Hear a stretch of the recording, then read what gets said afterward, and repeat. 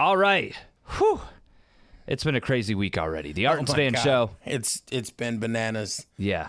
You are finally back from your illness and laryngitis, whatever the hell you had. It was laryngitis, man, and I didn't want to. Like I said, I didn't want to sneeze everybody's voices off because you can transmit laryngitis over the air. So one big nasty sneeze, and no one else has a functioning voice in the building. The listeners can't get it. You said over the air. I can't make that promise. When they come here to pick up a prize, they totally could have got. Now we're talking about over the microphone. No, we're talking about had they been in the building while I was a festering ball of laryngital nonsense. Yeah, they could have had their behind sneezed off the air too. Yeah, so we're uploading all of the interviews from Knotfest Day, and this is going to be one of the Knotfest interviews, but we also did interviews with Alice in Chains and Under Oath. Yes. We're just going to drop them all at once and give them to you. Yes. I handled all of the Knotfest stuff because Span, he still kind of sounds like death, but not as bad. But this was on the 12th when Knotfest was, so 2 days ago. But yes, so we're going to give you that interview now, and it's brought to you by our friends at Charlotte Shoe Repair. We have a sponsor. Charlotte Shoe Repair. Yeah. Thank you. We have our first. I feel like we're big kids now. Like we've kind of made it to, we're in like the little leagues, but we get to play with, not with the T-bat, but with a metal bat. Oh, the metal bat. Makes the ping sound. So shout out to Charlotte Shoe and Leather Repair. Yes, please. Thank you so much, man. Yes, in Charlotte. They do shoe repair, leather repair. You could shop online too, and it is quality professional craftsmanship that you could get nowhere else. They will actually let you ship in your old boots too, and they'll fix them. Yeah. That's pretty sweet. And they have like some special machine that like measures your foot and tells you like what inserts you might need, which I did because I basically have duck feet. Yeah. So they also do dyeing of the shoes. They'll dye your shoes for you. Do they really? Yeah, they do everything. Their mission is to provide outstanding value. Or here, let me say it like a outstanding value, service, and of course comfort. I just wanted to say it like that. You totally sound like a medieval. I do declare the medieval knight who loses halfway through the movie and dies. Yeah, I definitely need to take my shoes there. I've got some boots that need to be fixed at Charlotte Shoe Repair. But if you are thinking, hey, how could I support the podcast? Go check out Charlotte Shoe Repair. They are the first sponsor of the show, and a big shout out to the whole crew there that have decided to give us a chance. They gave us a chance. And we appreciate it. All right, enough of that. On to the interview. You and your low self-esteem tears. It never ends. I cry on my leather boots, and it gives them cracks, and then Charlotte Shoe Repair repairs those cracks. Oh, man. Yep. Circular marketing, baby. So today, enjoy this interview with Rob from Volbeat, also from Anthrax. He was actually part of the Big Four when they did the Big Four show. Yes, he was. He was a part of that. He has history in Anthrax. He also, come to find out through some research, produced my favorite Cradle of Filth album ever, which is Thornography. We talked about that and so much more. Are you really just going to tell him about the whole interview? Yeah, enough of it. Get to it right now. We're going to play this for you. Rob from Volbeat on the Art and Span Show. We are live backstage for Knotfest with Rob from Volbeat. What's going on, man? How are you? I'm good. Good. It's hot. We were just talking about how hot it was, and you seem to think it's not hot. Why? I don't think it's hot at all. What? I mean, just compared to we played Phoenix the other night. And it was like 115 on stage. So literally, we almost died. Do you get fans or any? Like, you have like a fan kind of or an AC unit that? No, we didn't have any fans, and even if we did, it would just be hot air. Yeah. It's not like It was just gross. There's been a few shows on this tour that have been brutal like that. That one being the worst. So 90 in Detroit area isn't bad at all. No, it's tolerable. It doesn't even feel like 90 out. No, God, am I dying? Really? I stay inside a lot though, so I guess I can understand. So new album just came out. Rewind, Replay, Rebound. It's so hard to get in order. Yeah. Let's talk about it. It seems like such a fun record to make. You guys had a whole bunch of tracks. What was it, 17 or 19 tracks altogether? Probably had even more than that when we were messing around with ideas in the rehearsal room. But yeah, I don't know how many ended up on the record. I think there's 17, and then there's a couple demo tracks that are included in the bonus content, like on Spotify. Yeah. But it seems like it was just such a fun record to put together. It seems like you can hear it from front to back.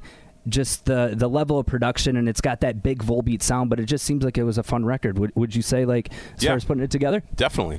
I mean, a lot of work went into it, a lot of time went into it, as far as like you know, like I said, we were in a rehearsal room for months and months trying to figure out what worked, what didn't work, like the you know, figuring out the arrangements, and right? Just throwing different ideas around. It took a while, you know. Songs, there's a few songs that just constantly kept changing, and what songs in particular? If you're When We Were Kids was one of them. Okay, that changed. I mean, I don't know how many times. A song called Rewind the Exit also changed a bunch of times. But yeah, I mean, that's the process. You know, you just work on it until it feels right, and then, you know, it's ready to go. So yeah. By the time we went into the studio, we were pretty well prepared. We had a pretty good handle on what we wanted and what it was going to be in the end. So. And you've got some big production credits. And correct me if I'm wrong, because Wikipedia is either right or wrong, but I was looking at your production credits. Mm-hmm. Were you a part of Thornography for Cradle of Filth? Yeah, I produced that record. That to me is my favorite, and people love that record. There's something about, I think, you know, Temptation was one of their biggest songs. Mm-hmm. How much fun was that putting together? I mean, that just seems, you've got to have a Danny Filth story. Oh my God! I have a million Danny Filth stories. Where do I begin? I love Danny Filth. He's a really, really good dude. I mean, he's one of my favorite people ever. And, yeah. You know, working with that band was quite the experience. You know, I did 3 albums for them. I came in on, was it Damnation in a Day? But they were kind of finished with that record by the time I got there. We just kind of mixed it, but. Yeah, I don't know what to say about them. They're just amazing. Yeah. And also difficult, too, at the time. Mm-hmm. Not that they were difficult. It was just a difficult process. Right. And I love them for that. Yeah. Now you obviously, with having experience with big, you know, huge metal acts like Cradle of Filth, and now being on tour with Slipknot and Behemoth, what has the tour been like so far? I mean, it's something that Volbeat is used to doing, these big arena tours. But any crazy stories to share so far, being halfway through? Nothing crazy at all. It's been super mellow. Like the backstage area is super mellow. It's a dry tour. So no one's drinking or really? Partying. Yeah. It's just, that's kind of like, that's just what's been going on. Yeah. You know, do you like that? I mean, when you... It's fine. Yeah. For me, I haven't been drinking at all the past couple of years, so yeah, it's totally fine. But it's just, I'm just talking about the overall vibe. Right. You know, it's definitely way more mellow than you would expect. Right. You know, just considering the bands that are on the bill. Yeah, you think like that there's trash cans being thrown 24/7 and like people are screaming, and you know, it's super quiet back here, by the way. Super quiet. Yeah. So yeah, it's been cool. I mean, the really great thing about that is that it's all about the music. Yeah. You know, and I feel like everyone's on top of their game on this run, and all the bands are killing it. I mean, we're trying, but yeah. Now, and you think about it too. I mean, you've had your experience on the big runs. Correct me if I'm wrong, but you were a part of the Big Four tour, yes. or at least the stop. That is something that goes down in the metal, you know, Bible as big events. I mean, when you think of those 4 bands, and obviously you being involved with Anthrax, what was that experience like? It was big. Yeah, it was incredible. I mean, I don't know what to say about that. You know, we did a bunch of shows. We did a lot of Eastern European stuff.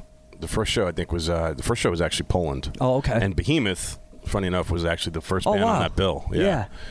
And how many was that in front of? Oh God, there must have been, I don't even know, 80,000. So I don't even know, honestly. I don't remember it, but it was a lot. Yeah.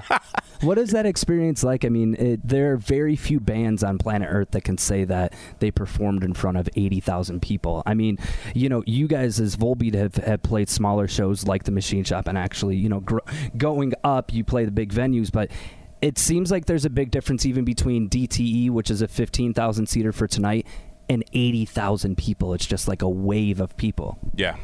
I mean, I've definitely played in front of a lot of people over the years. A lot of big shows. That Big Four tour obviously was huge every single night. Yeah.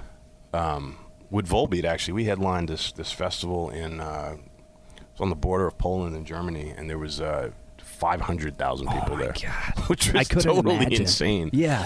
That was totally insane. What do you... I've always wanted to know, like, in a small venue, you could kind of pinpoint people and see who's singing. When there's that many...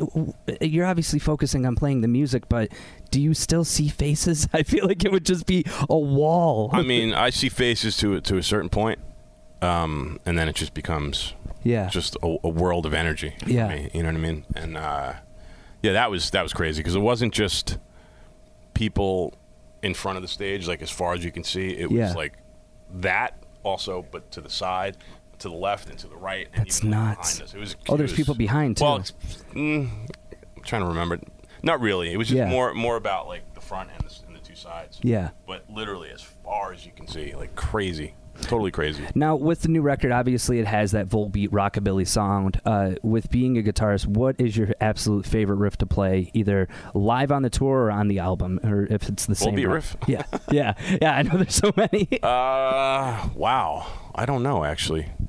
There's a new song on the new album called Leviathan, and that riff is a lot of fun to play.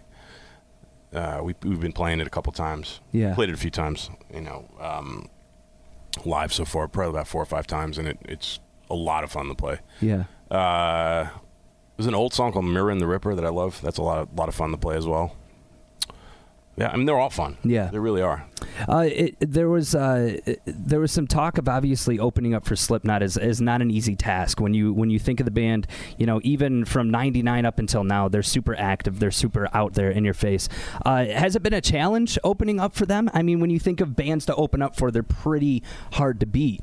What has that experience been like? I know that you talked about the backstage life has been calm and quiet, but what about opening up for them? It's been great. I mean, obviously this is more of a metal tour. Mm-hmm.